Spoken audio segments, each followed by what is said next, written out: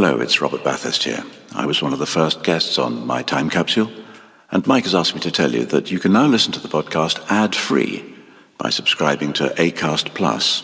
Details of how to join are in the description of each episode. Mike says it's very reasonably priced. In fact, Mike says it's a bargain.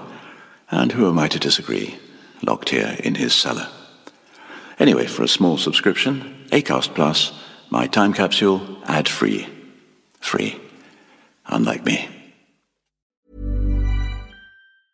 A lot can happen in 3 years, like a chatbot may be your new best friend. But what won't change? Needing health insurance. United Healthcare Tri-Term Medical Plans, underwritten by Golden Rule Insurance Company, offer flexible, budget-friendly coverage that lasts nearly 3 years in some states. Learn more at uh1.com. I'm Sandra, and I'm just the professional your small business was looking for. But you didn't hire me because you didn't use LinkedIn Jobs. LinkedIn has professionals you can't find anywhere else, including those who aren't actively looking for a new job, but might be open to the perfect role, like me. In a given month, over 70% of LinkedIn users don't visit other leading job sites. So if you're not looking on LinkedIn, you'll miss out on great candidates like Sandra. Start hiring professionals like a professional. Post your free job on linkedin.com/people today.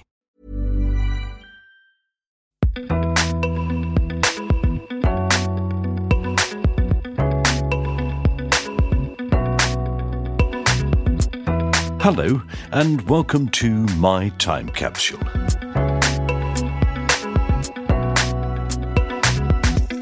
I'm Mike Fenton-Stevens, and My Time Capsule is a podcast where, as always, my guests tell me the 5 things from their life that they wish they had in a time capsule, 4 things that they cherish, and 1 thing they wish they could bury and forget. My guest in this episode is the actor, director, screenwriter, playwright, and author George Layton, who became famous as Dr. Paul Collier in the Doctor comedy series, Doctor at Large, Doctor in Charge, Doctor in the House, and Doctor at the Top, and also as Bombardier Solly Solomon in the sitcom It Ain't Off Hot Mum, and also as Des the Mechanic in Minder. He's played Norman Simmons in EastEnders and was a presenter on That's Life with Esther Ranson. He's also been in The Likely Lads, Z-Cars, The Liverbirds, The Sweeney and Doctor Who, as well as, for example, Sunburn, Heartbeat, Holby City, Doctors and Casualty. Yep, he's spent a lot of time in a white coat. His theatre work includes plays such as Billy Liar, The Odd Couple, Fagin in Oliver, and Feste in Twelfth Night. George started writing for TV with the Doctor shows, with a former co-star of the show, Jonathan Lynn.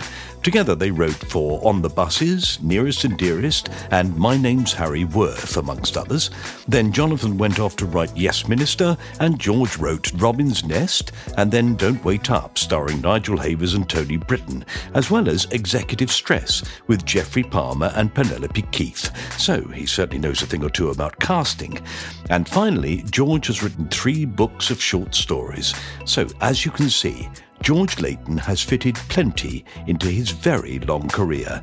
And, as I'm sure you'll discover here, this very youthful octogenarian hasn't finished yet. Here is the extraordinary George Layton. Here we are. Have we ever met? I don't think we have, George. Never. No, we've never had. You know, a very good interview. I was listening to a few, as much as I could. I skimmed a bit to listen to as many, because some of them last an hour, don't they? I know they go on and on, some of them. So that's good. You can see me all right? Yeah. This is my study, whatever you can see. And do I edit afterwards if I make a mistake? Or what happens if the phone rings? We're absolutely fine. I've got builders here. If you hear banging, let me know, and I'll get them to do something else. No, it's very relaxed. I spoke to a young bloke from an Australian band, Sam Teskey, and he honestly was sitting in his car with his computer, and we just sat, he was in his car. Yeah, how amazing. Well, my son-in-law is quite a well-known musician called Beardy Man. Do you know Beardy Man? Yeah, I do, yeah. Oh, well, you might want to view him. He's a bit odd, but no, he's lovely. Lovely. Have you ever seen him on YouTube? No, but he's played near here, I think. I know my son's been to see him. Oh, yeah. Well, John is your producer, isn't he? He is. My son, John, and he produces it. So he's the one who, in a way, takes it away, yeah, George, and turns it into something a bit better. You know? Well, that's my son-in-law, if he knows him, and he's brilliant on stage. I mean, I think he's actually extraordinary. And your lovely daughter? Oh, my daughter, Hannah, she's amazing. But this is the reason that I'm talking to you, thank goodness. She said, my dad is George Layton, do you know? And I said, of course I know George Layton, yes. He's a very famous actor. And she said, well, perhaps you'd like to talk to my dad. I said, I'd love to. As it happens, I'm going off abroad filming. Right. So I'm quite excited. But I don't do it. So when you've got grandchildren, you can't be away working, can you? No, I know. I've got exactly that quandary. How many do you have? I've 4. I've got 4 too, yeah. Lovely, isn't it? Yeah, 2 from each. Hannah's got 3. Yeah. 2 are twins. And then my son, Danny, who's a music supervisor, he used to be head of music for Endemol. He's got a 2.5-year-old as well. We're quite a showbiz family, you know. Yes, you are, aren't you? You might know my nephew, Bart Layton, who's a very good film producer. Did you see a film called The Imposter years ago? About the guy in Spain who claims he's a kid from the Midwest. He did one called American Animal. Brilliant. Anyway, Bart Layton. You started a legacy. A dynasty, yeah. The other side of it is that actually it works both ways. The very fact that they've chosen to go into in a way, a similar profession to you, into your world. Children, quite often with actors, they can go, he was never there. He's an absent father. Balancing family life in your career is really, really hard. Yeah. I think it's one of the hardest things as an actor. And that's why I quite like writing. God forbid there's an emergency, which I've had. I mean, I've actually had to leave a studio. Fortunately, it was only myself and Barbara Flynn, because the hospital rose said, you want to see your mother, come now. I think, oh my God. Got there, she was eating bloody fish and chips in the bed. But anyway, writing is the one thing you're in control of. Do you know what I mean? You say, right, I'm going to stop, but you can't leave a studio. You can't leave a film set, can you? Walk off stage. No. There's an emergency, yes, you can't do that, Well, I can tell you a story about that when I... Okay. Well, look, while you're at these stories, we should start. Let's start. It's lovely to have you on here, George. You've been part of the profession for the whole of my life. I left drama school in 1962. There you are. So what's that? That's 61 years an actor. Good Lord. Yes, it is amazing. That's amazing, yeah. It was a long time ago. I was at RADA. I left RADA in 1962 armed with £30. £25 was the Emil Littler Award for the actor with the most aptitude for the profession, most promising actor kind of thing. And the other £5 was the Dennis Blakelock Award. Now, do you remember the name Dennis Blakelock? Yeah. A very, very famous radio actor. And I got £5 for sort of outstanding in a small part. The ironic thing was I played Latinus in a play called Domitian, and Martin Jarvis was playing Domitian, and I played Latinus, very queeny actor, and it's actually I based it on Dennis Blakelock, and I won the award. Anyway, Dennis was lovely, and he's long gone, but he was rather a precious, sort of very affected gentleman. But I did base my performance on him. But I never told anybody. But anyway, but I got the Dennis Blakelock Award, £5, and it was spent on trying to jump the queue at the Crouch End Post Office, whatever it was called, to get a telephone. Of course, in those days, it's not like mobiles today. You had to be in a queue to get it. And a telephone was essential for an actor. Yeah. And I argued that I really did need a telephone to launch my career. And I did get it. And I can remember the number, actually. North 6264. Why do I remember that? Because RADA was 6264 Gower Street. Oh, of course, yeah. And I always look I'm a bit OCD. I look for signs like that. Oh, it's the good omen. Well, talking of numbers, so did you come out, did you straight away join Equity? Did you become a member, or did you have to get work first? I think I had to get work first. I think I have a probationary period. But well, the funny thing was, I did work semi-professional, not semi-professional, I didn't get paid, but in rep before I went to RADA. But I was very lucky. I left RADA in 1962. My first job was at the Belgrade Theatre, Coventry. Great. The irony was that while I was at this blooming telephone exchange trying to argue that I should have a telephone, I need to jump, because you couldn't get one. Just like people don't realise now, you could wait months, and even then you might have to have a party line. And anyway, I got the telephone, but while I was there, I missed my first job, which was funny, at the Belgrade Theatre, and it was going to be an offer from William Gaunt, the actor, who was a very young director as well. I see William occasionally. I think he remembers this. He was wanting to offer me a part in The Amorous Prawn at the Belgrade Theatre, Coventry. So long story short, I missed my first job because they couldn't get hold of me. It's a sign that when you came out, that lots of people were talking about you. That's not bad, is it? Yes, and then I went to Belgrade Theatre, Coventry for my first job, and I suppose while I was there, I must have got my equity card somehow. I can't remember, but I'm still a member of Equity. Do you remember your number? Yes, 43722. 43722, which means you were the 43,772nd actor to get an equity card. Really? That's what it means. I'm well behind you. I'm 93669. So I'm 93,000, but I'm before the 100,000 mark. And I think now... Like you're a much younger man. One thing I'm proud of, Mike, if you say, what's your equity number? You ask me what my national insurance number is, and I don't even pay national insurance. I know that off by heart. If you ask me my bank deals, I know all off by heart. If you ask me my very first phone number where I grew up, when my parents had a phone, I can remember that. Bradford 43189. When I ring people, not so much the mobiles, because you tend to do that automatically, but if I want to ring someone on the landline, I don't have to look it up. I'm very fortunate I have a good memory that way, yeah.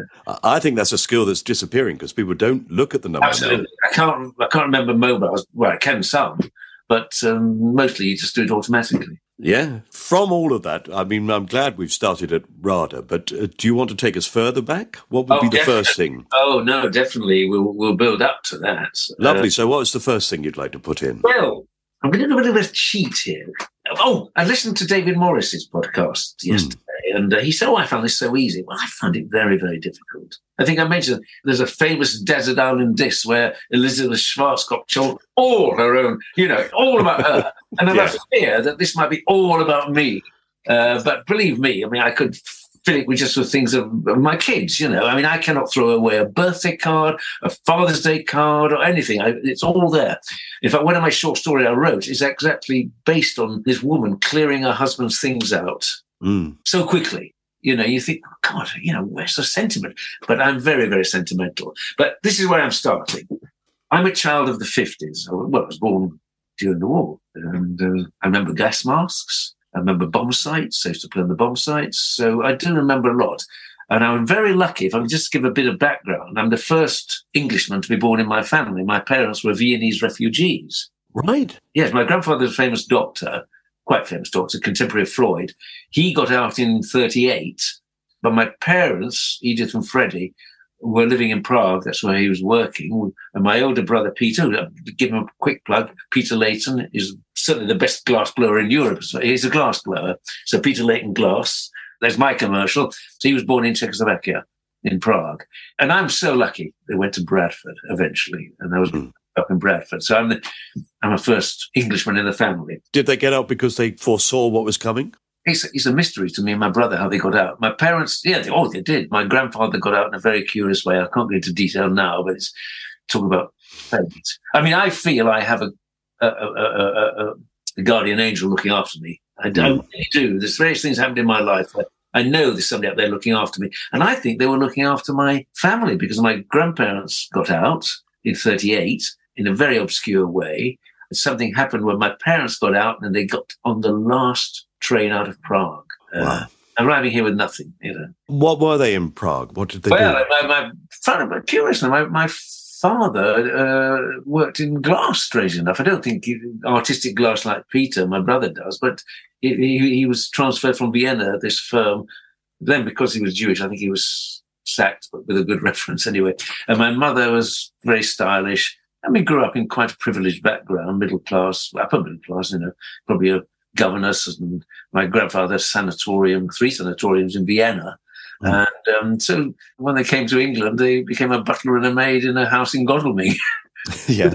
Actually, to a couple who really were taking them in, like we more recently have done with the Ukrainians, where they got a job as a gardener or handyman, butler, whatever you call it, for a director of a big company. And somehow my grandfather, I think he worked at St. Thomas's at first, he was a doctor, and then he went to Bradford and became the city pathologist. His English was never very good. And somehow my mother and father also gravitated to Bradford. I love Bradford. I felt very privileged that they chose Bradford. So I love the West Riding. I love Bradford. I love growing up there. I didn't love everything. I didn't like my school. We'll come back to that. And that's where I grew up. So I was a kid of the 50s and I loved the radio. Still love the radio. I listen at night when I can't sleep. So I'll go to my first... yes, please, yeah. A friend of mine collects these, all old magazines, and I said, can you lend me a 50s Radio Times?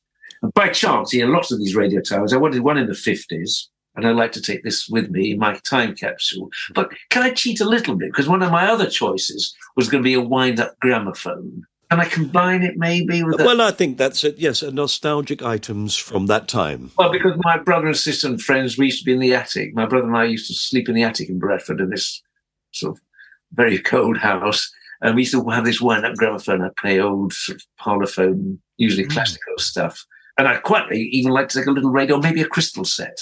So it's a little package I'm throwing up here. Okay. That would have been three things in one. Well, this is the coronation issue, but looking at some of the programs here, if I can... the point about this is, Mike, is that I love the radio. I grew up with the radio, and I knew the Radio Times off by heart. I knew exactly what was on any light program, not so much Radio 3, it was called the third program, but Home Service, which is more serious and with plays. On the light program was variety and music, and third program was classical.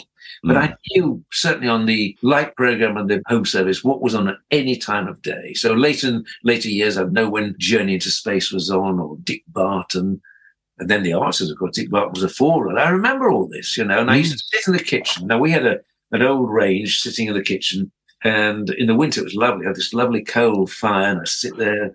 If I was reading or particularly listen to the radio and see images in the coal fire burning in the kitchen, it was very nice. The trouble was we had to light this fire in the summer as well to get hot water. But that was my life growing up in the 50s. Even more curious than that, and I thought everybody lived like this, there were two families. My father came out of the army and he wanted to rent a house, and with another army friend, two families moved in. In the kitchen, they had their own cupboard, stove, or cooking range, or what do you call it, their own table, and we ate separately, not as all together. It was like just two families living there. And to me, that was normal. That's how I grew up for several years. How extraordinary. Auntie Hazel, she was British. I didn't realize until many years later that Uncle Ken was also Mid-European, I think Austrian, and but he spoke really good English. So I didn't know until years later that he was also, like my father, a refugee. And they had, when we moved in, two girls, Evie and Junie. I was there I was born there, and then eventually my sister came along. So we all lived there. There's two families, one bathroom, shared a bedroom with my brother. One time, we nearly caused a fire in the house because my brother lit a firework at our persuasion. We persuaded my brother, light a sparkler. And one of the sparks got the fireworks, which we didn't notice, and everything blew up. Smoke came out the front door, and the third child had been born. There was a baby upstairs, and my mum was coming back from the hairdresser, or my Auntie Hazel was coming. And, what a nightmare. Anyway, so this is Radio Times, May the 31st to June the 6th, 1953. Now, just open it anywhere. Yeah. Right. On a Sunday night on the light program, Grand Hotel with the Palm Court Orchestra. I mean, I remember when else was to be? Oh, Children's Hour. I love Children's Hour.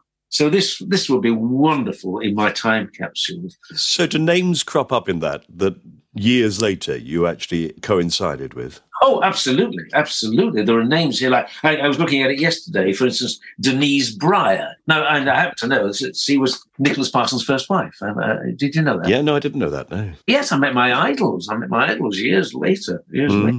I'm just trying to see what's my line here. Elizabeth Allen, Jerry Desmond, Gilbert Harding, Neyman, Andrew to see Fair Play. That's TV. Yeah. I'm really looking at the radio, the Home Service, Jack Train, Variety Playhouse with Vic Oliver. And I love Vic Oliver because he was also Viennese like my parents, you see. Right. On the bill of Variety Playhouse, it was 11:55 in the morning. 11:55 in the morning was Hermione Gingold, Max Wall. It's funny, isn't it? But you think of Max Wall as being very visual. Yeah. So, on the radio, again, Children's Hour. Now, in Children's Hour, there was Auntie Vi, Auntie Doris, Uncle Trevor, and Uncle Herbert. And I was in Children's Hour in later years. Auntie Doris was Doris Gamble. Uncle Trevor was Trevor Hill, who was the producer. Uncle Herbert was Herbert Smith, also a producer, Herbert Smith. Auntie Vi, do you know who Auntie Vi was? No. Violet Carson. Oh, my God. Later in Coronation Street. Yeah. I joined this crew in later years. I was probably about 14 or 15. And let me tell you, I think there's various throws I've had in my life, being on Broadway and Chips and everything. Playing Fagin for the first time at the Albury Theatre on the old Sean Kenny set. It's unbelievable. Seeing my name. This when I left RADA when I was at RADA, I think I saw Ron Moody and Oliver 3 times in 1 week. The thrill was going on the train to Manchester, going to Piccadilly, where the BBC was, and walking in to Broadcasting House. I can feel it now. It was the most exciting thing. And not only that, I would go in, come out, go in again, so people could see me going in to Broad. And we did it live, children's hour live. Very, very exciting. About 14, 15, 16, that age. Yeah. So your childhood then sounds crowded, but fun. A lot of fun in my childhood. I was good at primary school. My whole life changed when Mrs. Hartney announced, this is at primary school, I was about 7, I think. Mrs. Hartney, we're going to do a play. We're doing a potted version. Who knew what a potted version of A Midsummer Night's Dream? George Layton, you're playing Puck. Eddie Wright, I remember the name, Eddie Wright, you're playing Oberon. Margaret Bowie, you're playing Titania. And my mum, who really was a working mum in Bradford, could never get anybody to look after me. I think I had that probably ADHD or something. I was hyper. And she says, as soon as I started acting, I played Puck, and I was only 7 years old, I calmed down. I just calmed down and became a reasonable human being. From then on, no wonder I'm knackered now at the age of, I'll tell you how old I am. I was so driven. That's all I wanted to do from the age of 7, want to be an actor. It concentrated you then? Oh, absolutely. And she said I became an easier person to look after. People would, I think I was just a frantic little, didn't know what I wanted to do, No. But was that encouraged at school, or you said you didn't have a good time at secondary school? No, it wasn't. But all my energies as I grew older, when I went to grammar school, 11, 12, 13, 14, I was never a good student, but all my energies went on acting. So, yes. If you were going up to Manchester to go to the BBC at, 14, 15, did you say? Oh, yeah, I got the train. I got the train, I think it was probably Foster Square in Bradford. There's 2 stations. And you said you were doing rep before you went to RADA? Well, what happened was, when I was at Lillycroft Primary School, the headmaster was Mr. Beck, and he said something that was going to be thrown back at me for years. He said to my dad, Mr. Layton, George is the brainiest boy in the school. That was me. Right. Point of acting, that wrecked everything because I did no more work after that. My dad would say, brainiest boy in the school. Because after that, it was just acting. I loved, and in later life, I loved rehearsals. I couldn't wait to get back to rehearsals. As a professional actor, I loved it every day, adored it. There was a passion. The funny thing is, you meet people, or people say, "Oh, could you talk to my son or daughter?" And they say, "Yeah, I wouldn't mind being an actor," or "I fancy me." It's like a drug. You know what it's like. You can't say, I wouldn't mind it, or I wouldn't. You're going to want it with such a passion that it almost wrecks your life, I think. Yeah. It's no good. Also, that thing that some people say, and I've done that thing, I'm sure you have, where you talk to young people about it, and you say, who would like to be an actor? And lots of people put their hands up. You say, no, do you want to be an actor, or do you want to be famous? And they go, oh, well, I'd like to be famous, be an actor and be a famous actor. And you go, no, so what you want is fame. Because if you want to do that, don't become an actor. The chances of you becoming famous are very small. Absolutely. I couldn't agree with you more. And, I won't deny when I was first recognised, I think actually I've been in an episode of The Likely Lads. And that's another story. Well, I'll quickly tell you. I auditioned in 1964, only 2 or 3 years out of drama school. I got some exposure to TV. I did a series called Swizzlewick, which gave me my first long experience of TV. So I've got so many stories to tell you. That was a lot of luck. I've got this guardian angel who looks after me, I'll tell you. Anyway, I went to see Dick Clement and Ian Lafrene. Now, I don't know if you remember the background of The Likely Lads, was that Dick was a trainee director, went on the BBC trainee course, and he and Ian had written this little playlet, which was part of his course. And they said, it was serious. Great. So I got the Jimmy Bolan part, and I think I did quite well. But they said, we're too inexperienced. We just can't risk it. But tell you what, George, we won't forget you. We'll write a part in for you. Right. They did. Oh. I didn't think that would happen. I really didn't think it would happen. So I got the part of Mario the hairdresser in the old black and white first series. Mario the hairdresser went out with Jimmy Bolan's, Terry Collier's sister. Mm-hmm. Yeah, he takes him out for a pint. His real name's Ernie from Hull. Anyway, so that was a big break for me. I don't know how to get onto that. So that was a big series, wasn't it? Oh, the first series was black and white. My episode was called The Suitor. So that was in 64. Getting into TV was really, really hard. It was. I'm sure you experienced this yourself. Chicken and egg situation. If you haven't got experience, well, exactly that. I didn't get the Jimmy Bolan part. First of all, I wouldn't have been anywhere near as good as Jimmy Bolan. But also, I said, well, look, you're an experience. How do you get the experience? So I was very lucky. I think one of the first jobs I did get in TV, proper jobs, was a play called The Other Man by Giles Cooper, the longest TV play ever written, starring Michael Caine, Sean Phillips. And I got this part of Private Root, Granada Television, and this part was all the way through. I said, oh, fantastic. Well, you did. Yeah. It was at the beginning, it was in the middle, and the end. It was a huge prestige thing to be in. Michael Caine had just done the Ipcress File and what's that? Blue. So it was quite a big thing to be involved with. So that gave me some experience. Yes, fabulous. And of course, there were lots of plays that were done at that time that were live. Oh, I was in them live. I did the 30-minute theatre. Was a wonderful play by a lady called Julia Jones, directed by a lovely lady called Mary Ridge, who did employ me a lot. She liked me. And it was called The Spoken Word. And it was Polly James, who did the live version. Remember Polly James? Mm-hmm, yeah. Lovely, lovely actress. And I'm her boyfriend. I can't remember my own character's name. John Paul, a lovely actor, and Diana Coupland. So it was a four-hander about a couple who refused to speak to each other and spoke through the daughter, the spoken word. This boyfriend comes along and doesn't understand it. So weird. But I remember it was live television. I had to come on a bloody scooter or something. I don't know if I wheeled it or rode it. And the most thing about live telly, I did a couple of 30-minute theatres, was I was terrified. I'd have a brainstorm and be abusive, like, use the four-letter word and just go mad. I don't know why. There's a difference between being nervous and being frightened. Oh, yeah, terrifying. I've done a bit of live telly in my time. People do it all the time. They do presenting and things, but of course I've done that. When you've got actual lines to say and they're in a certain order and other people relying on them, it's very difficult, isn't it? Oh, there's a famous story. I wonder if you remember this. It's just come back. There was I think it was an armchair theatre that was live, and one of the actors died during the transmission. Oh, my word. And the actors had to talk around it, do his line, and they went on. My God, that's amazing. Do you remember, though, as a child, was it made clear to you? Did you get any impression from your parents? Because they must have lost everybody they knew. It's very curious. My mother had two brothers, Peter and Hans. One of them committed suicide because... No, first one actually died of tuberculosis.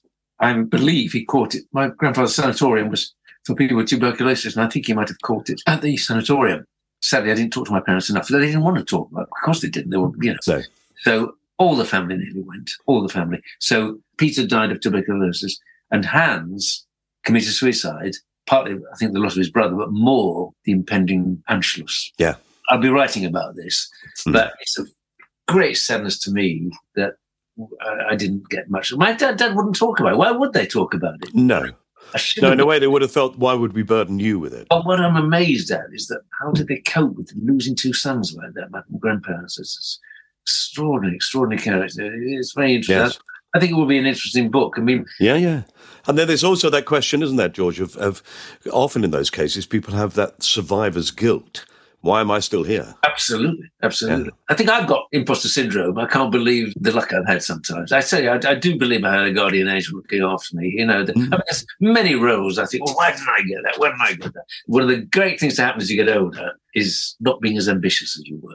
I don't have to be. I was never ambitious in a nasty way. I was always pleased my friends did well. But I do a show with Robin Asquith. I don't know if you've read about it on Twitter. Yes, I have, yeah. The two of you, I should imagine. It's brilliant fun. We've always done 2 or 3 now. And I started the last one saying, look, you love us hearing talking about Richard Sullivan, Robert Powell and all his friends. And I said, we're all grown up together. I said, don't kid yourselves. When they all got jobs, we weren't that happy. We thought, why wasn't it me? Why wasn't it me? And I quoted a couple of Gore Vidal lines. One was something like, success is not enough, others must fail. So, the other thing is, every time a friend has success, something within me dies.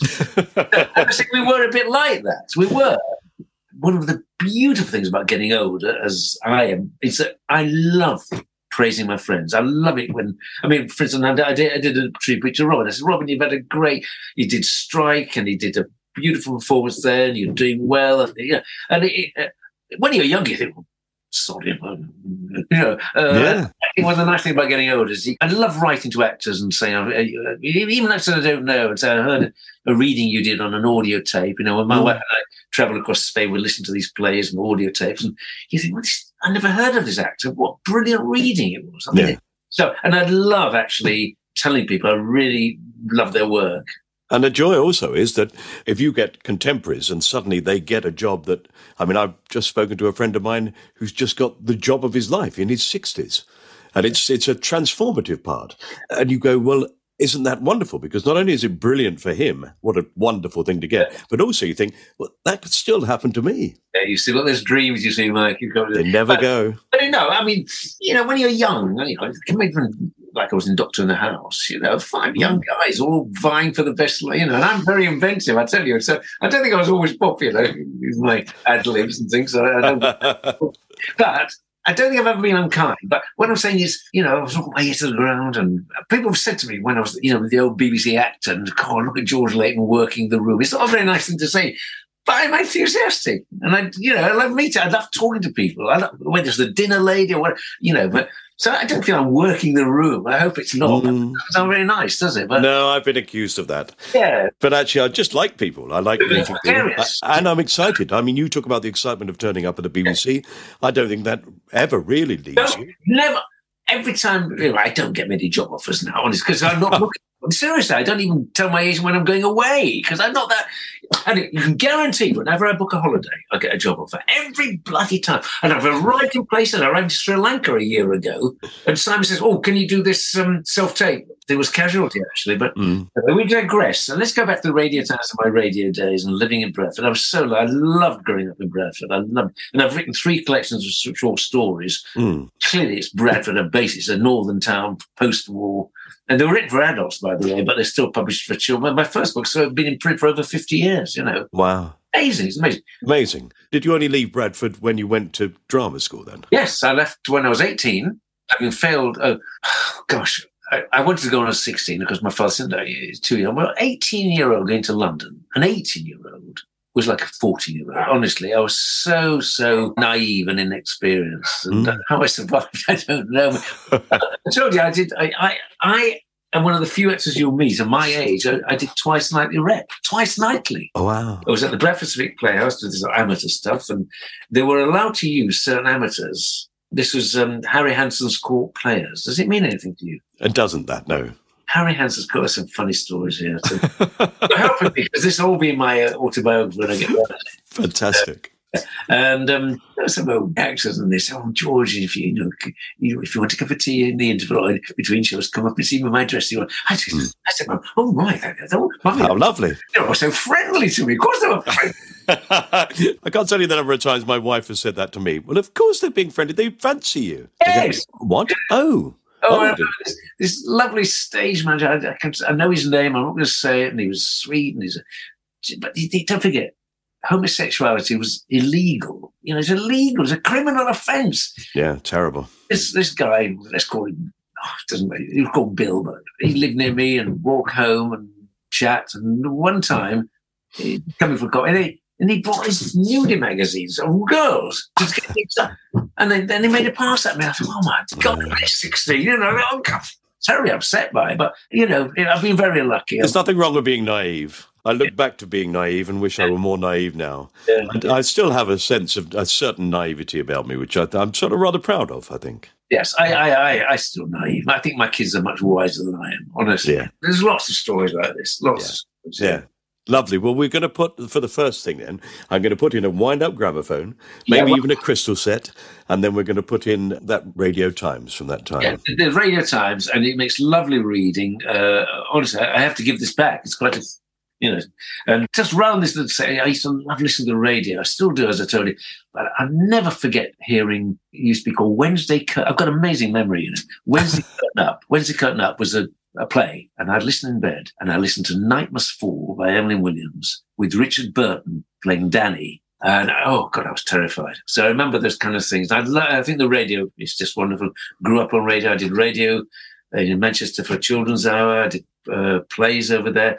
And then I worked for a wonderful producer, and from about 16 onwards, called Alfred Bradley. I did a play called, it was my first time at RADA. In the Christmas break, after being my first time at RADA, went up to do a play called There Is a Happy Land by Keith Waterhouse. I tell you who was in it. There was Henry Livings, who was an actor-writer. Peter Adamson, who was on Coronation Street. Jennifer Moss was in Coronation Street. Robert Powell, that's when I first met Robert. He was only 6. He was at Manchester Grammar School. There's a young boy called David Jones playing the lead. I was the second lead. I was the baddie. And David was playing the sort of little boy on the housing estate. David. Well, he did become David. He would say, I want to be a jockey. I want to be a jockey. Well, he became Davy Jones of the Monkees. Yeah, that was a radio production I did for Alfred Bradley. Wonderful producer, and also helped me in my writing, by the way. I showed him a story that during that production, I wrote it my first time at RADA. It's called The Gang Hut, and I wrote it in third person. And Alfred said, put it in the first person. What's the key to all my style of writing? There were no he says, she says, very sparse writing, and I sold it. Well, I met a girl from school on the train going up to Bradford, and she said, I'll type it out for you. Lovely. She gave it to her boss, Hazel Luthwaite, who was the producer of Morning Story. I didn't know that. I didn't know who she worked for. And that's how I sold my first story. Still published today. Wow. So you started writing that early? I wrote as a hobby in 1960, and my first time at RADA. Yeah. Wow. And I dabbled at writing after I left RADA. I dabbled at it. I did sell my first play. I wrote the story. What happened was I used it as an audition piece for Woman's Hour. And the producer, Virginia Brown Wilkinson, said, well, it'll be a nice story. Who wrote that? I said, well, I wrote that. I said, well, write 4 more. We'll do it as a Woman's Hour serial. Oh, okay. Anyway, eventually I wrote 5 stories. It didn't happen in 2 minutes. I had to write 5 stories. They're all still published today. First series, I read them. Actor-writer, doubled my income. Lovely. They're written for adults. It's about to bring back memories of their childhood for them. It's all narrated by an unnamed narrator. And they said, well, let's do 5 more. So 5 more, and that's how my writing started. I never considered myself professional then, but then I sold a play to 30 Minute Theatre Live called Home is Where You Hang Your Hat. And that was directed and produced by the wonderful Innes Lloyd, who died tragically 2 years. Wonderful man, lovely man. So I was very lucky. And so 1970, I think, was the first TV show I sold. But then after that, I started writing Doctor in the House. Yeah. Jonathan Lynn and I were both in it. He left, but we had the same literary agent, and we started writing together. Anyway, so there we are. We're covering a lot of stuff there, and I hope you can make sense of it. But I'm sure we will. But let's have a look at what you put in for the second thing then. Right, time to take an ad break. We'll be back with more from George Layton in a moment. See you then. Quality sleep is essential. That's why the Sleep Number Smart Bed is designed for your ever-evolving sleep needs. Need a bed that's firmer or softer on either side? Helps you sleep at a comfortable temperature? Sleep Number Smart Beds let you individualize your comfort, so you sleep better together. J.D. Power ranks Sleep Number number 1 in customer satisfaction with mattresses purchased in-store. And now, save 50% on the Sleep Number Limited Edition Smart Bed for a limited time. For J.D. Power 2023 award information, visit jdpower.com/awards. Only at a Sleep Number store or sleepnumber.com. Why don't more infant formula companies use organic, grass-fed whole milk instead of skim? Why don't more infant formula companies use the latest breast milk science? Why don't more infant formula companies run their own clinical trials? Why don't more infant formula companies use more of the proteins found in breast milk? Why don't more infant formula companies have their own factories instead of outsourcing their manufacturing? We wondered the same thing. So we made ByHeart, a better formula for formula. Learn more at byheart.com. One size fits all seemed like a good idea for clothes. Nice dress. It's a t-shirt. Until you tried it on. Same goes for your healthcare. That's why United Healthcare offers a variety of flexible, budget-friendly coverage for medical, vision, dental, and more. So whether you're between jobs, coming off a parent's plan, or even missed open enrollment, you can find the plan that fits you best. Find out more about United Healthcare coverage at uh1.com. That's uh1.com. Welcome back to part 2 of my time capsule with George Layton. OK, let's find out what else he'd like to have in his time capsule. Right. This is where it gets a little bit self-indulgent. I think for number 2, there's a photo of me playing my first part, playing Puck. The reason I want to put this photo in there, along with a couple of other photos I'll come to, is because not so much it's about me, well, it is. It's because my mother made the costume I'm wearing, which were velvet horns, a brown velvet tunic and velvet pants, but they were made out of some curtains at home. And my mother made my costume. And is that you on stage throwing a girdle around the earth? Yeah, well, what I had to do then was jump up in the air, and Mr. Killerby in the wings would catch me and hold me up so it looked like I was flying. I remember it was Mr. Killerby. And the Mr. Killerby, I'm sure it was Mr. Killerby. Tall man, and so I had to jump into the wings, and so my feet it was rather good. I thought it was quite inventive. Brilliant. My parents were always very supportive of me wanting to be an actor, even though my schoolwork suffered terribly. I was so focused and driven. As I say, I did plays at the Bradford Civic Playhouse, very, very famous amateur theatre. I mean, people from Bradford. That's great. William Gaskell, Tony Risson, the film director, all based in Bradford, Billy Whitelaw, Brian Bedford, who was a very famous actor who went to America, Brian Bedford. But the person who sort of inspired me, I think it was, I used to go to drama school. I just lived for Saturday morning drama school, big man. I loved it. And then I was in amateur productions there and walked with a little school there. I loved it. The teacher was Walter Williams, a very, very nice. He really encouraged me. And I think he encouraged me because he was a teacher, but he regretted, I think, never taking the plunge of becoming an actor, as many people do. Yes. Yes, they want to be an actor, but they just can't do it. They can't do it. And I think he really always very supportive, very, very supportive of me, and a good director, nice actor, and he was a very, very good mentor for me. Who was it encouraged you to go to drama school, or did you just decide that yourself then? I think it was me. I mean, I wanted to leave home. I kept going in. Before the stage, there was also a theatre journal called The Performer. I remember applying to go to Birkenhead for, I think it was called Children's Theatre Argyle, Birkenhead. My dad said, you can't leave home yet. You can't do it. So I worked for Harry Hanson's Court Players. You never heard of Harry Hanson? No, sadly. Well, he was quite famous impresario in the North. Funny thing about Harry Hanson was that I never met him, but the stories are he'd wear these terrible wigs. And an actor came to see him for a pay rise. He whipped off his red wig and put on a grey one and said, "You're driving me grey. You're making me grey." Harry Hanson's Court Players were big northern, twice nightly. We'd go up at 5:45 and then at 8 o'clock, I think. So did twice, and I was at school at the same time. Can you imagine?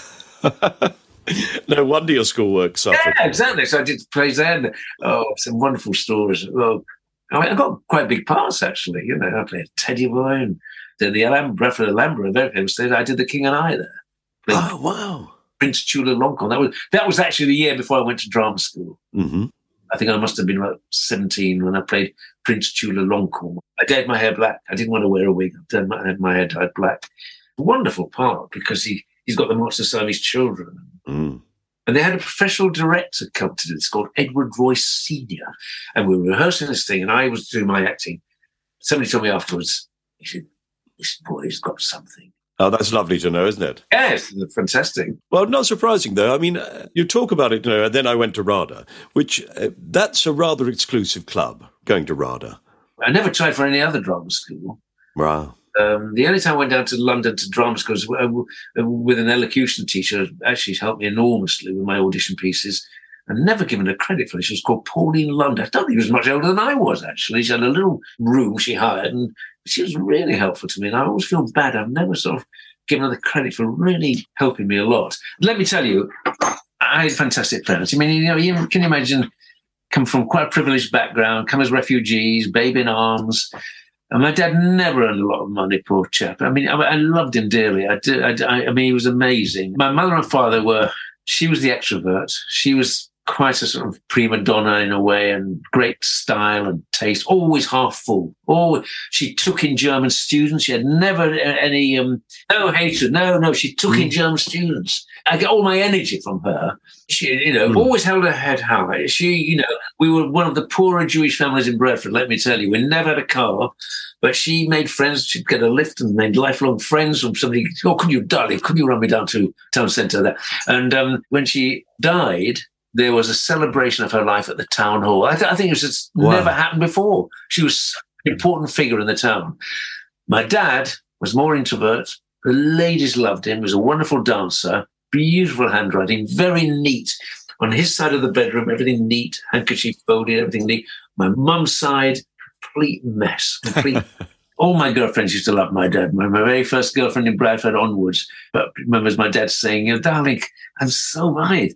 He said, there are 50 magazines a month coming in this house and none of them ever leave.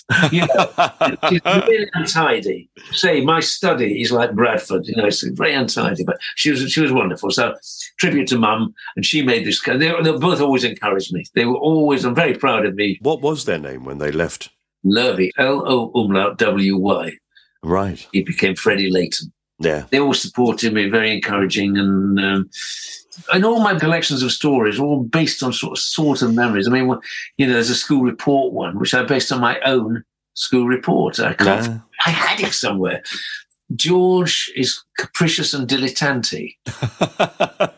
That's not bad, is it? No, but understands long words. I had a German master. He made my life a misery because he was Jewish. And he picked on me because he didn't want to be seen to favour the Jewish boy in the school. Yeah. I should have spoken better German. Now, my parents spoke German. I replied in English. I understand German. And he said to me, Layton, you're so thick-skinned.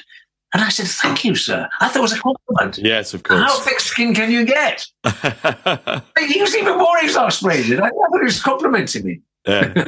Amazing people, though. It's an amazing... The very, very few people who got out, they're extraordinary people. See, my dad was in the Pioneer Corps, but I think they were rewarded by saying, well, you've got British nationality, you can change your name. As it happens, on my birth certificate, I am George Michael William Lurvy. I am still Lurvy. Right. When I got my first job abroad, I didn't go abroad till 1963 when I got into Chips with Everything by Arnold Wesker. So I had to get a solicitor to attach a letter to say, this is to say that George Lurvy is now George Layton. And it's still attached to this. I still got my birth certificate. Wow. I often wonder if I took it off, I could get another birth certificate in the name of Lurvy. I don't know. Now I want to get an Irish. Well, I might try and use my Viennese roots to get a sort of a European. Fantastic. Well, we should move on. But let me just finish, because, again, I'm cheating a little bit, because I said, photos at Puck. And you rightly said, and kindly said, it's not about me, it's really about all my background. But I would like to add to these two photos. If I could take you around, I would. When I first came to London in 1960, and I found all that area around about Wyndham's Theatre and all around there. I thought, I found an area people don't know about, kind of thing. But I used to go down every Saturday and I'd look at Ron Moody, not the film, I've got the stage production. I went to see it, I think, 3 times in 1 week. And I always wanted to play it. And I played it twice. I played it first time in 1979 when I was far too young for Cameron McIntosh. I didn't play Cameron before in 1976, a tour. And I got the part in 79, taking over from Roy de Treese. This was the revival that Roy Hudd created, Fagin, then Roy de Treese, then me, and I did it for a year. I've got the front of house photo just outside this study here. And then in 95, I did it at the London Palladium, completely different. I mean, I was doing it the same way, they didn't want that. I remember Lionel Barr sitting in my dressing room saying, don't play it too Jewish. Very extraordinary thing to say. But in 95, I played in a very different way, much more on the balls of my feet, and I'm never very tall. But the first time I played, it was like a little sort of rat running around the sewers, Yeah. Anyway, can I take those photos in my time capsule? They're quite big, actually. They were front of house photos, one from the Palladium and one from the Aldborough Theatre. It's just nicely bookends with Puck. I'm going to have a little think about it. Fair enough. I think I better think it out again. I'll take them. Okay, thank you very much. There we are. Do you want number 3 now? Yeah, so let's move on and go for number 3. Well, number 3, again, is to do with my childhood. The best days for me were, I went to school, to Bellevue Grammar School. I loved to play football at lunchtime, but I had to go home and feed the dog, Kim. And so if I played football, I literally ran home, let the dog out. But I'd see the lunchtime post. You had 2 posts in those days, morning and before I went to school probably, and then lunchtime. And if there was a letter on the outside that said Bradford Civic Playhouse, oh gosh, it's sex excitement. And later in life, if you said Royal Academy of Dramatic Art in red, it was so exciting. So the Civic Playhouse was where I had my drama school lessons, Walter Williams, and doing plays there, hopefully. And the first play I was offered was to be one of the villagers in a play called Tea House of the August Moon. Remember that play? No, I don't know. You remember the play? Beautiful name.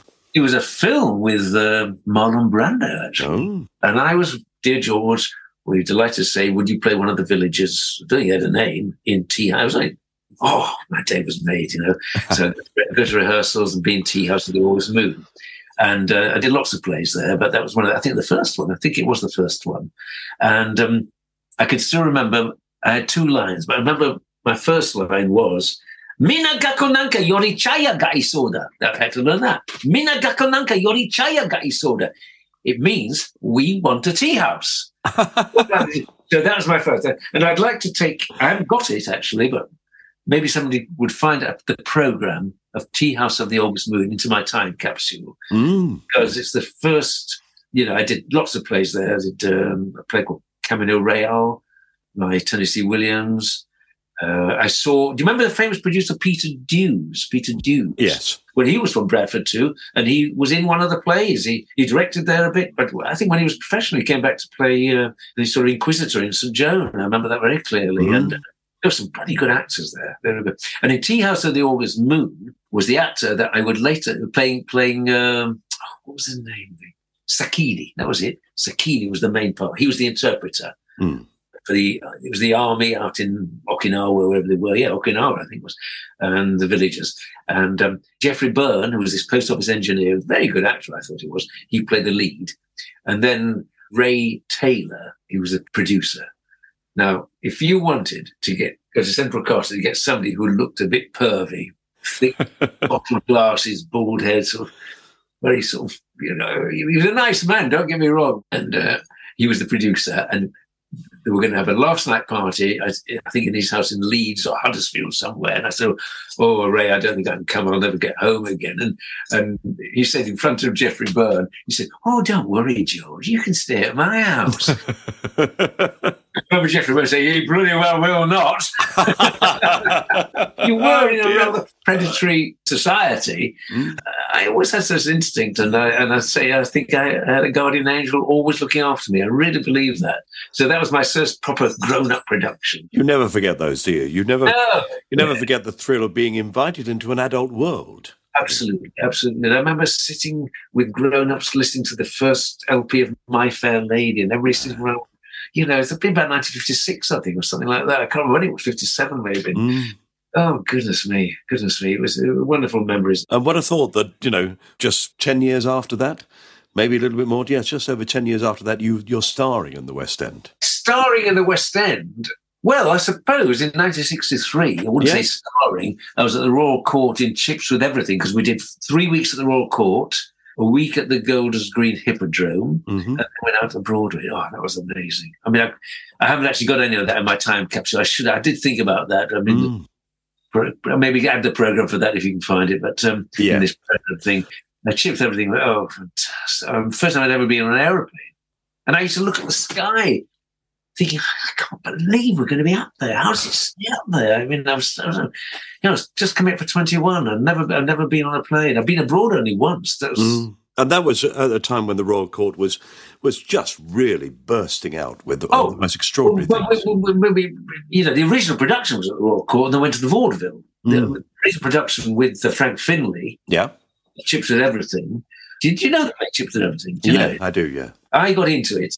John Dexter, the producer, terrified. His reputation scared the life out of him before I even worked with him. And he was scary.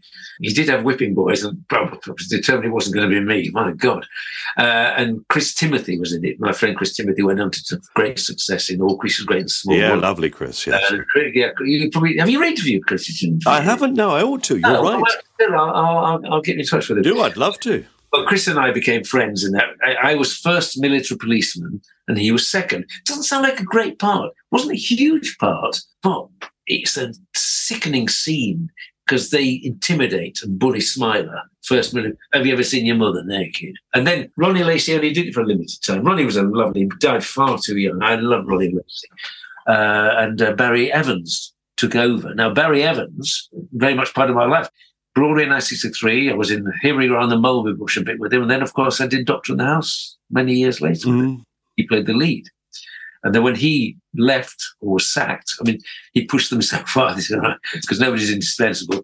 They then got Robin Nedwell to replace Barry Evans. He was from number 2 to number 1, and I became number 2 to Robin. So having left it, saying we don't need it anymore, we will draft it back in, changed my life, started writing and everything. Anyway, that's another thing. So that was Broadway and chips and everything. I don't know. Well, Alan Doby. Now, Alan Doby, he had this quality, like he was sort of ignoring you almost.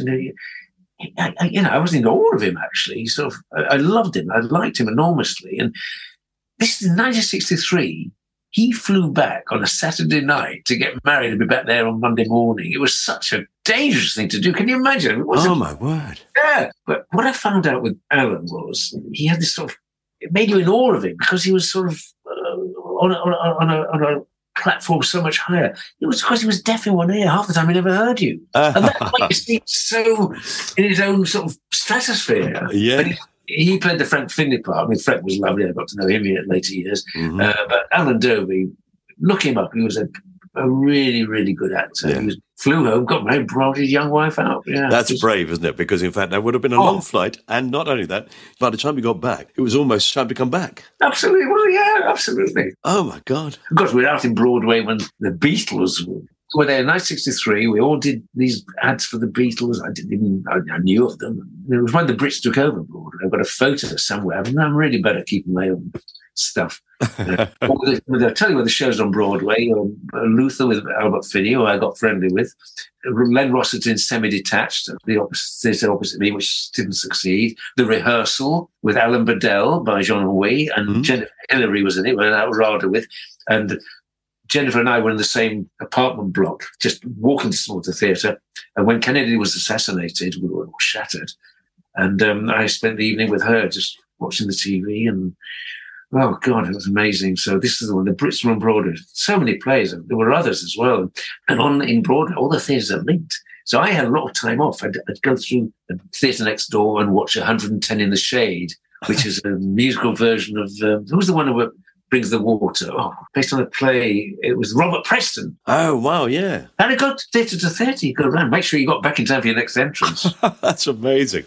Very exciting. That's an incredible thing to do. 21 years old on Broadway. I went to parties, became very good friends with Dudley Moore. Very good friends with Dudley Moore. Really? Because he would have just gone out there after... He did be on the Fringe. On the Fringe. And I was friends with Dudley Moore and Alan Bennett. So Dudley and I were quite close friends, and he tried to set me up with... I was so inexperienced, but he set me up with girls. I met this girl, Harriet. He tried to set me up with her. Years later, I met him. I said, what happened to Harriet? Oh, she became a lesbian. And then finally, Jonathan Lynn and I wrote... We sold this series idea to Yorkshire Television about this genius guy, this genius musician who couldn't handle his private life. It's a great idea. We sold it to Dudley Moore. Yeah, I'll be in it. And we sold it. And when Dudley read the script, he said, I can't do this. It's so close to me. His private life was a mess. Yeah. He's a musical genius, and it never happened. No. And he was a musical genius, he really was. Yeah. So it's a great day. So all right, that's number 3, wasn't it? Yes. And we're going to shove in the chips with everything, maybe. And maybe even an Oliver, which came much later. I'm having to put a collection of programmes in there from your amazing career. Even the Harry Hansen Court Players. Yes, indeed. One called The Tattooed Lady. There's another story there. Stay there for the biog. Okay. So there we are. How are we doing? We're doing very well. We've got 2 more to go. 2 more. And what's the one I've done? The last one? You can do it last or you can do it next. If you'd like to get rid of it now, Let's get rid of it now. Get rid of it and finish on a high. Is that drilling bothering you? Is drilling? No, as long as we know it's drilling. I always think with these things, if you say to the listener, this is George in his house, he's got builders. Highly recommend them. I could tell you a funny story how I met Peter, the builder. Very quickly, I'll tell you. Go on then. When my son was 25, he's now 43, I think, he bought his first flat, and we were going to take a bath out to put a shower in. So we went to the bathroom shop down Finchley Road, chose the shower, and They had adverts for people, cards left. And so I rang this Polish guy called Arik, and we did a deal. And I'm clerk of works, as he was working, and I've got time on my hands being a writer and actor, of course. Yeah. So I got this flat. It must be at least 16 years ago. What's 25 from 43? 25 from 43 is 18. 18, right. So about 18 years ago then. Anyway, it's a long time ago. So I'm sitting there waiting for the builders to arrive. 2 builders arrived. I didn't know who they were. And he said, I come to do a job. I come to do this Peter, and then an older guy. I come to do a job. I said, what? Oh, yeah, you're not Arik? He said, no, I'm not Arik, but I do a job. I do a good job. He said, how well do you know Arik? I said, not well at all. He said, I am better. That's Peter downstairs now with his own family. He had no kids then. He's working downstairs. That's my building. How brilliant. Anyway, that's besides the point. So we're going to go now to number... Well, I've got that was number 5, but it's the one I'm discarding, so I'd like to get rid of it now. Yeah, do. Let's get rid of it. I'd like to discard Bellevue Grammar School, Bradford. Right. But it's not the one that exists now, because that's a different building. Yeah. I don't mean that quite as nasty as me, but they didn't like me. And I loved Bradford. I loved growing up there. I wasn't a great student. I was enthusiastic about theatre, but they didn't share my enthusiasm at all. Mm. I didn't get on with the headmaster there, Mr. Hitchin. He's called Scratcher. I got a great, I tell you, the deputy headmaster, or Latin master, I think he was actually, was Tom Crean. He understood me. Tommy Dunwell, the history master, again, storytelling. And I did like Latin from the point of view, it was about words, and I appreciate it much more now. Mm. But Tommy Crean got me. So they were nice, but most of it was bloody awful. I hated it. And so I don't want to get rid of my school days, don't get me wrong. No. But Bellevue and I did not see eye to eye. No. There was shared premises with the girls' school. So the only good thing he did for me, I met my first girlfriend, Janet, there. My first crush, I met there, Janice. Oh, God, I had a crush. And I had a date with her once. She's never turned up. It broke my heart. Oh. And Janet, I went out for a couple of years. She loved my dad as well. And so that's why I met her at the school dance. But how can I put this? I don't want to get rid of the school. Of course I do. But maybe my memories of the bad memories of Bellevue Grammar School, they can be ditched. Yes. You would get whacked and hit. Oh, yes. Oh, the day was... No, unfairly with me, to be honest. I was bloody useless. I mean, I wasn't a good student to teach, but they didn't try and meet me. They didn't try and nurture what I was trying to do. No. I mean, I didn't tell you this. When I was about 15, went down at this Bradford Civic House drama school, a wonderful producer called Vivian A. Daniels, very good TV and theatre radio producer, found me for a play called Red Rose for Ransom, and I was cast. And the school weren't sure if they're going to let me off. Another boy from Blackburn Grammar School got the part, and I didn't. And then years later, my first season at the Belgrade Theatre Coventry, Vivian A. Daniels offered me a part in a TV play, and with great difficulty, I turned it down. I thought, no, I've got to do this theatre. Mm. And it was a very exciting time. 14, I was going to be on television. Couldn't believe it. But not being very supportive to me, yeah, and making it difficult if I'm going to have time off to do this marvellous play in Manchester. Yeah. I'm ditching Bellevue, aspects of Bellevue Grammar School. Lovely. All right. We're going to put that in there. You can forget about them, then they're never going to bother you again. I've got school photos in my bathroom. All right. So we've got one final thing you want to put in that you'd like to remember. Yeah, this is what I'm thinking. Do you know what I'm going to put in? I'm going to put a VHS copy of my dear friend Richard O'Sullivan, the actor, his This Is Your Life. Ah. It was recorded on November the 27th, 1974. You can see it on YouTube, actually. Now, Rich was a pal of mine. He was in Doctor in the House, as you know, and Doctor in Charge and all that.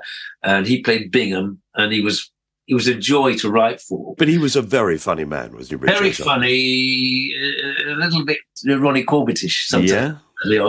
A little bit like Jerry Seinfeld. I worked with Jerry Seinfeld once, and I just reminded me. But Richard played Bingham.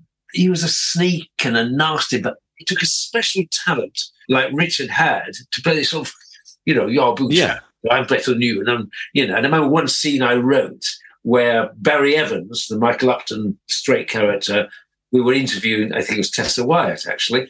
We were the interview committee. So there's Michael Upton, that's Barry Evans in the middle. I wrote the script, by the way. I think I wrote it on my own, actually. Anyway, so Barry was in the middle of this committee meeting. Richard Sullivan to his right, George Layton and Paul Collier to his left to interview. Richard took the centre seat. Bingham took the centre seat. That's for self-importance. Yes. Michael Upton, Barry Evans said, "Oh, don't worry." My character said, "No, Michael, you're heading the interview committee. You should be in the middle." And he wouldn't move. Shut there. A little bit of genius writing by me, I think. I just took my chair and moved it to put him in the middle. So Barry Evans was in the middle and Richard. No, there's no way out of that. It was a clever little bit of business that you worked with. Yeah. And then we interviewed Tessa Wyatt for this job. And in fact, I adored Tessa. I still do. I'm in touch with her a lot. And I had a big crush on her. Beautiful woman. Yeah, but she only had eyes for Richard. There. That's another story anyway. So I'm going to put his VHS of This Is Your Life, Eamon Andrews. And if you look at it now, it's so sort of parochial, really. Richard had no idea. And I'd been charged looking after them all afternoon after rehearsals. Now, the reason I want to put this in is because I then was estranged. I wasn't quite divorced from my first wife. It was not a happy marriage, but two lovely children. Painful time for me. And I'd somehow mentioned to her that, they're doing This Is Your Life. I shouldn't have mentioned. I think it was Wednesday, the 27th of November, 1974. She said, "Well, I should come. I know, Richard." I said, "Well, I don't know. I don't know how I feel about it. We're not together. And it's hard. I don't feel comfortable." Anyway, in the morning, I was ringing and saying, "No, I don't feel right. I'm sorry. I stood firm, went along on my own, and I didn't look great. I had my hair all, I was doing It Ain't Half Hot, Man. It was short back and sides." And anyway, what we used to do, it's like a party. It's a celebration. Mine was done down at Thames Television. That's another. I was called many years later with Michael Ashmore. Richard's was, I think, at the where the Capitol building, Thames in Euston Road. So you do the show, come on, you say your stories, lovely time, and then you have a party afterwards, and they replay the thing, and at that party, being a free agent, because I was estranged, I was getting divorced. I wasn't quite divorced, but I was certainly not living like a monk. I see this beautiful girl, gorgeous blue eyes, fantastic looking. And I'm chatting her up, and I'm chatting another girl called Janet up, who works on the show. Janet stands up, she's about 7 feet tall. But I really had eyes for this lovely girl with blue eyes, long blonde hair. And that was my wife. She was in a pretty foul mood, not with me, but she'd had her car towed away. Her mother was down. She'd been invited by the writer of This Is Your Life. "Oh, come along. So calm. I said, "I'm a car towed away. And what am I going to do with my mother?" "Oh, my wife will go." Anyway, long story short, she was there. I was there. That was on the Wednesday. We went out on the Saturday, and we were been together ever since. And the mood I was in, Michael, let me tell you, I thought, I'll never get married again. I had 2 children. I was very, very broken up. I'm very lucky I can I can never say this word, compartmentalize. I can't say it. So I did my work. It ain't half hot, I could do things like that, but I was breaking up inside. I thought, I'll never get married again. Never. That's not for me. And that was in 1974. We got married in 77. But this year we'll be together 49 years. So that was fate.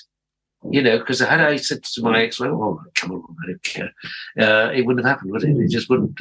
No. The serendipity of it is extraordinary, isn't it? Guardian angel looking after me. Honestly, I swear by it. My darling wife, she's fantastic. And that's why I would like that tape of Richard in there. Be nice to see it, maybe. He's still with us, isn't he, Richard? Is he at home, isn't he? Sadly, I'm not divulging any. No. In fact, I'll be ringing Tessa after I spoke to you and trying to arrange. We try and go to. I haven't been since the pandemic because we couldn't go to care homes. But he's there, quite happy, and I'm very, very fond of him. Very, very fond of him. And amazingly, Mike Yarwood, I think, is there as well. I think amazingly. Is he alive? I think he's alive. Still alive, I think. Yeah. Oh, right. Isn't that amazing? Do you think about all those people, particularly from that time? Dick Emery and all that, and Morecambe and Wise, and you sort of go, well, of course they're all gone. They're long gone. And Mike Yarwood, you clump him in, you think, oh, he must be, but he's not. One of my proudest moments was you go to these charity dues and dinners and show business. Met Eric and Ernie, but Eric Morgan came up to me. "Love your work." Wow! Love your work. I don't know whether he meant writing or acting, but he said, "Love your work." That's lovely. Fantastic. And talking about, Albert Finney, for instance, I was on Broadway with Albert Finney, not in Luther. I was in Chips, everything, but we meet at parties, and Georgia Brown. Well, Oliver was on. Georgia Brown was there, and Clive Revel was playing Fagin on Broadway, and he was in my first TV play, Clive Revel. So things are out. But I went out with a girl called Grace Ann Lamberta. Oh, this was lovely. We sort of went out, but who did she have eyes for? Albert Finney, didn't she? Anyway, years later, my dear friend Andrew Morgan, who used to direct Heartbeat, he had his anniversary. And at this party, I said to my wife, I said, God, there's Albert Finney over there. God, because he's my idol. I just adored Albert Finney when I was at RADA, I remember going to the Edinburgh Festival and seeing him there. So I'm sort of drifting over to sort of rub shoulders with Albert Finney at this thing years later. And as I approached him, I said, hello, George. Wow. I was so thrilled, I can't tell you. I mean, I bet. I was so thrilled. Yeah. Well, I think that's about it, isn't it? I mean, I hope I haven't given you big editing problems. It's going to be really fun to listen to. I know that. Oh, I hope so. I'd find it wonderful, really, that from this amazing career of, as you say, 62 years as an actor, that the things that you really treasure are the beginnings, are the start of things. Without those, none of the other things would happen. Exactly. Thank you, George. I really enjoyed it. When I listen to your others, I listened to a few. But, when I was listening to David Morris, I know. Yeah. I like him enormously, and we have had a good chat. And I was thinking, come on, I can't talk like that. What am I going to talk about? He was so great into it. And it's down to you. You are a very, very good interviewer. Bless you. You really are, a good listener too. Say thank you to Hannah for introducing us. I will, of course. In fact, she rang just before, and I was about to say, well, guess what I'm doing? But my wife picked up the phone downstairs. But tell her, say thank you very much, and it was lovely. Well, all my kids are doing well. The other daughter was a casting director. I don't know if you have Claudia Layton casting. She's now a producer of film shoot. See what I mean? The dynasty, the Layton dynasty. And it was through her I got to work with Jerry Seinfeld. Wow. That's my next podcast. Do you ever do people twice? I could do very easily. Look, I'll come back and we'll do 5 from once your career starts. Yes, that's a really good idea. I think it'd be a lovely idea. Lovely. You've made it so easy, and I feel I've interrupted and all this and the drilling going on, but you've got to get the builder when you can. You have been listening to My Time Capsule with me, Mike Fenton Stevens, and my guest, George Layton. Thank you very much for listening. If you'd like to find out more about some of the things George has been talking about for the last hour, you can always visit his website at georgelayton.co.uk. Yeah, he's very modern, where you'll find his blog and loads of other things. I hope you've had fun listening, of course. If you have, then please do rate this podcast and possibly even review it. And don't forget to subscribe so we can tell you whenever a new episode is available. Thanks to everyone who has subscribed to Acast Plus, where they get this podcast ad-free, and they get a weekly behind-the-scenes podcast, My Time Capsule The Debrief. Details in the description of this pod. Do follow and converse with me or My Time Capsule through Twitter/X and, of course, Instagram or Facebook. It's always nice to hear from listeners, and we do try to reply, I promise. The theme tune by Pastor P's Music is available on Spotify, and this cast-off production for Acast was produced by John Fenton Stevens. Right, I hope this episode with the amazingly youthful and energetic George Layton has made you determined to stay young and sprightly, as George has. Although, as he said himself, it can so often just be down to luck, or in his case, a guardian angel. I do try, of course, but things just wear out, don't they? I even have friends my age who are having things replaced. One of them had a new hip put in, actually. Yeah. But he reckons they fobbed him off with a cheap one. He may be right, actually, because every time he presses his head down, he takes a penalty. Yeah, like the players in Subbuteo. For all of you who are staring into the middle distance trying to work that joke out. Yeah, I thought I'd just throw in one more reference in this podcast that no one under 50 would understand. Stay young, everyone. Bye.